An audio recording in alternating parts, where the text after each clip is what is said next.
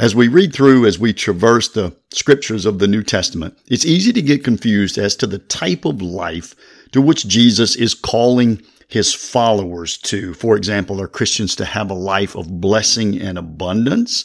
I can show you verses that say as much. Or are Christians to live a life of denial and self-sacrifice? Hi, folks. This is Andy, the Analytical Preacher. I'm going to cover that topic, answer that question in this podcast. As I've said, we can find verses in the scriptures that suggest strongly that both of those are to be true. So what we want to do is resolve that tension between them. Let me give you a couple of verses on the plus side here. In John chapter 10, verse 10, Jesus says this, "The thief comes only to steal and kill and destroy. I came that they may have life and have it abundantly." That's a big word, have life abundantly. And as we read on through other parts of Scripture, so I'm just going to go 3 or 4 chapters farther in John. That was John 10:10. In John 14, we read things that seem to undergird, that really support this idea, straight again from Jesus' mouth, that Christ really wants us to have this most abundant life. John 14:27 says, "Peace I leave with you. My peace I give to you. Not as the world gives, do I give to you. Let not your hearts be troubled, neither let them be afraid." So just in a handful of chapters here in the Gospel of John, we say Christ wants us to have an abundant life. Christ wants us to have the most abundant life and a life free from anxiety and from fear. Sign me up. I'm ready to go. This sounds amazing. Not just any peace, but the peace of Jesus himself. I don't have to be afraid anymore. I don't have to worry about people stealing or killing or destroying me. I can have a life most abundant from God Most High. But of course, it doesn't take us long. We continue to flip through the New Testament scriptures. We continue to look at just the words of Jesus himself, and we see the exact opposite side of that spectrum. I'm going to go to Luke chapter 9 and just read a couple of sections of verses here. The first are going to be from Luke 9, verses 23, 24, and 25. "And he said to all, if anyone would come after me, let him deny himself and take up his cross daily and follow me. For whoever would save his life will lose it.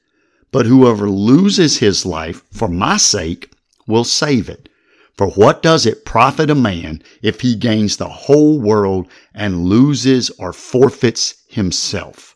This idea of taking up your cross. You took up your cross to walk to your own execution in the Roman Empire. Jesus is literally saying, I need you to deny yourself, deny the natural, selfish desires of yourself to the point that every day you walk those natural, selfish desires to their own execution and death.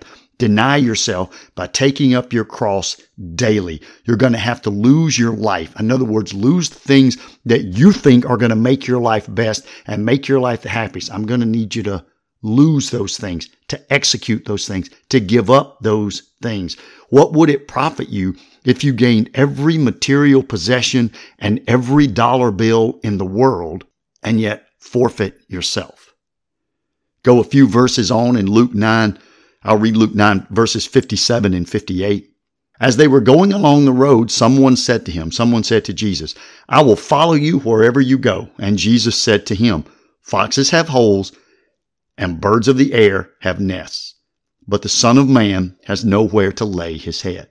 Jesus did not tell this individual, you can't follow me, or I don't want you to follow me. Jesus said to this individual, let me be honest with you. You are welcome to follow me, but material blessings are absolutely not guaranteed. So if you are following me because that is your definition of life most abundant, you will likely be disappointed and quickly and deeply. So back to the point of this podcast, how do we reconcile these two ideas? They're both not only from Scripture, they're both directly from the mouth of Jesus Christ himself, and they seem incompatible. Here's the truth.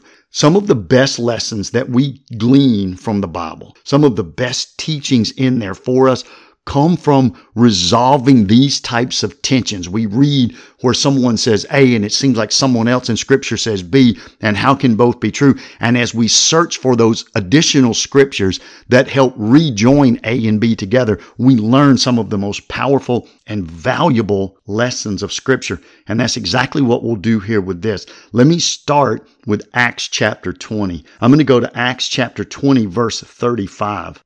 This is the Apostle Paul writing here. In all things, Paul says, I have shown you that by working hard in this way, we must help the weak and remember the words of our Lord Jesus, how he himself said, it is more blessed to give than to receive. Okay, so we're immediately starting to dissolve the tension between these two ideas. Are we to have a peaceful life of significance and abundance and blessing? Or are we to live a life of denial and self-sacrifice where every day we execute our own natural desires that are opposed to the ways of God? And the answer is both. We're going to do one by having the other. Paul says, work hard and make money. Work hard and gain and build resources. But then remember, if you really want to be blessed by that hard work and the resources, remember, you're always better off to give than to receive. We see similar writings and what the Hebrews called their wisdom literature. So Proverbs, Ecclesiastes. In Ecclesiastes, King Solomon writes this in the first 2 verses of chapter 11. He says, cast your bread upon the waters. You will find it after many days. Give a portion to 7 or even to 8, for you know not what disaster may happen on earth. Be willing to give away some of your material blessings and time and resources, because after a few days, and that's figurative, but after some period of time, you will ultimately get those things back. Give a portion to 7 or even to 8. Help out anybody you can see that's in need. You may be in need at some point. You do not know when disaster may happen. And the nicer you are to your community and to other people, then the more support you're likely to have in a time of need. But then in Proverbs 19, we get an even more powerful version of this, I think. Proverbs 19, verse 17 says this, whoever is generous to the poor lends to the Lord, and he will repay him for his deeds.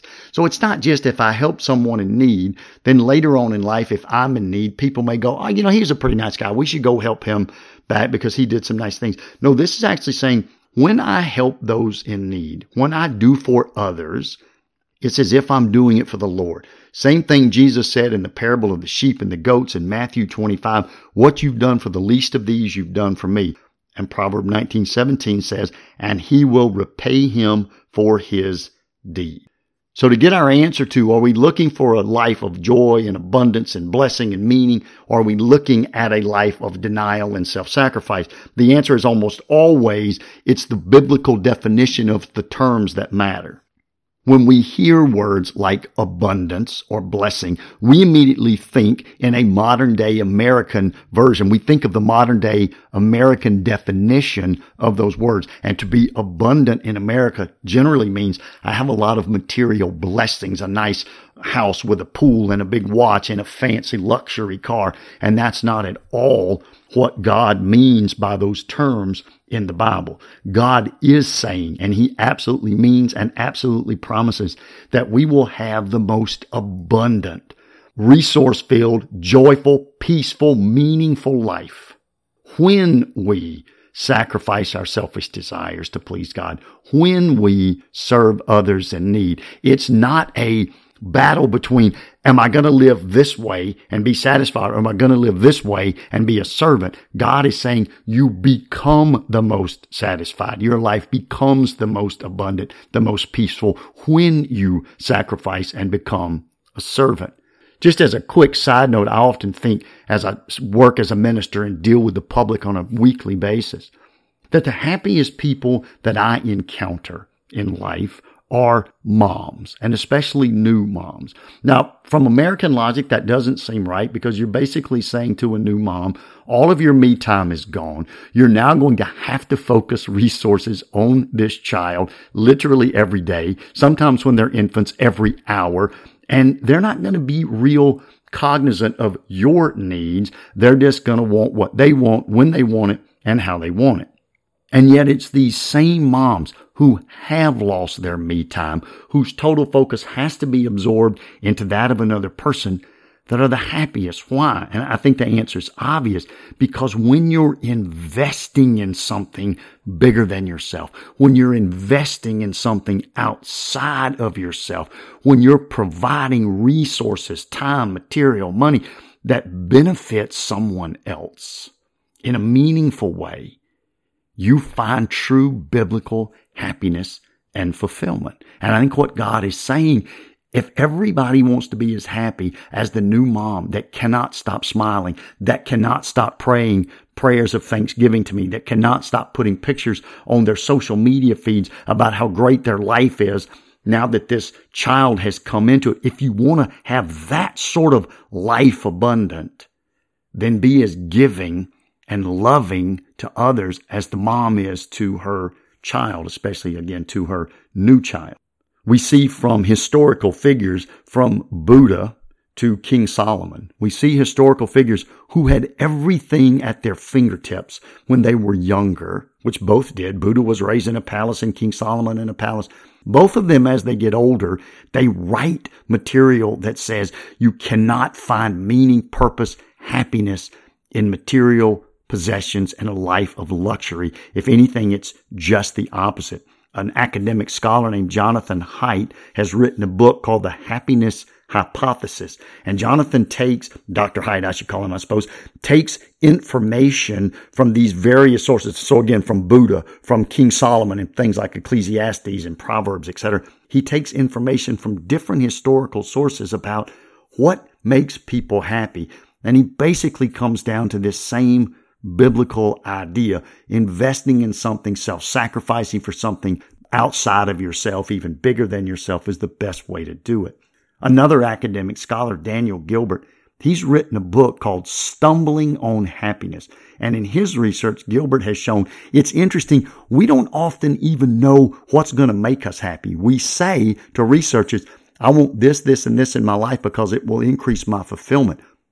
As we obtain those things, our fulfillment doesn't go up. We tell researchers, I hope this and this and this doesn't happen to me because I really think it would drag me down.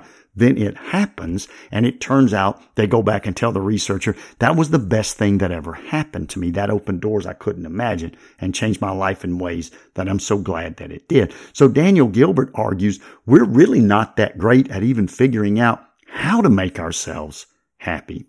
And the one thing that we do know is that it's not just piling up possessions, being selfish, and worrying only about ourselves. The fastest way to make yourself unhappy is to focus only on your own happiness.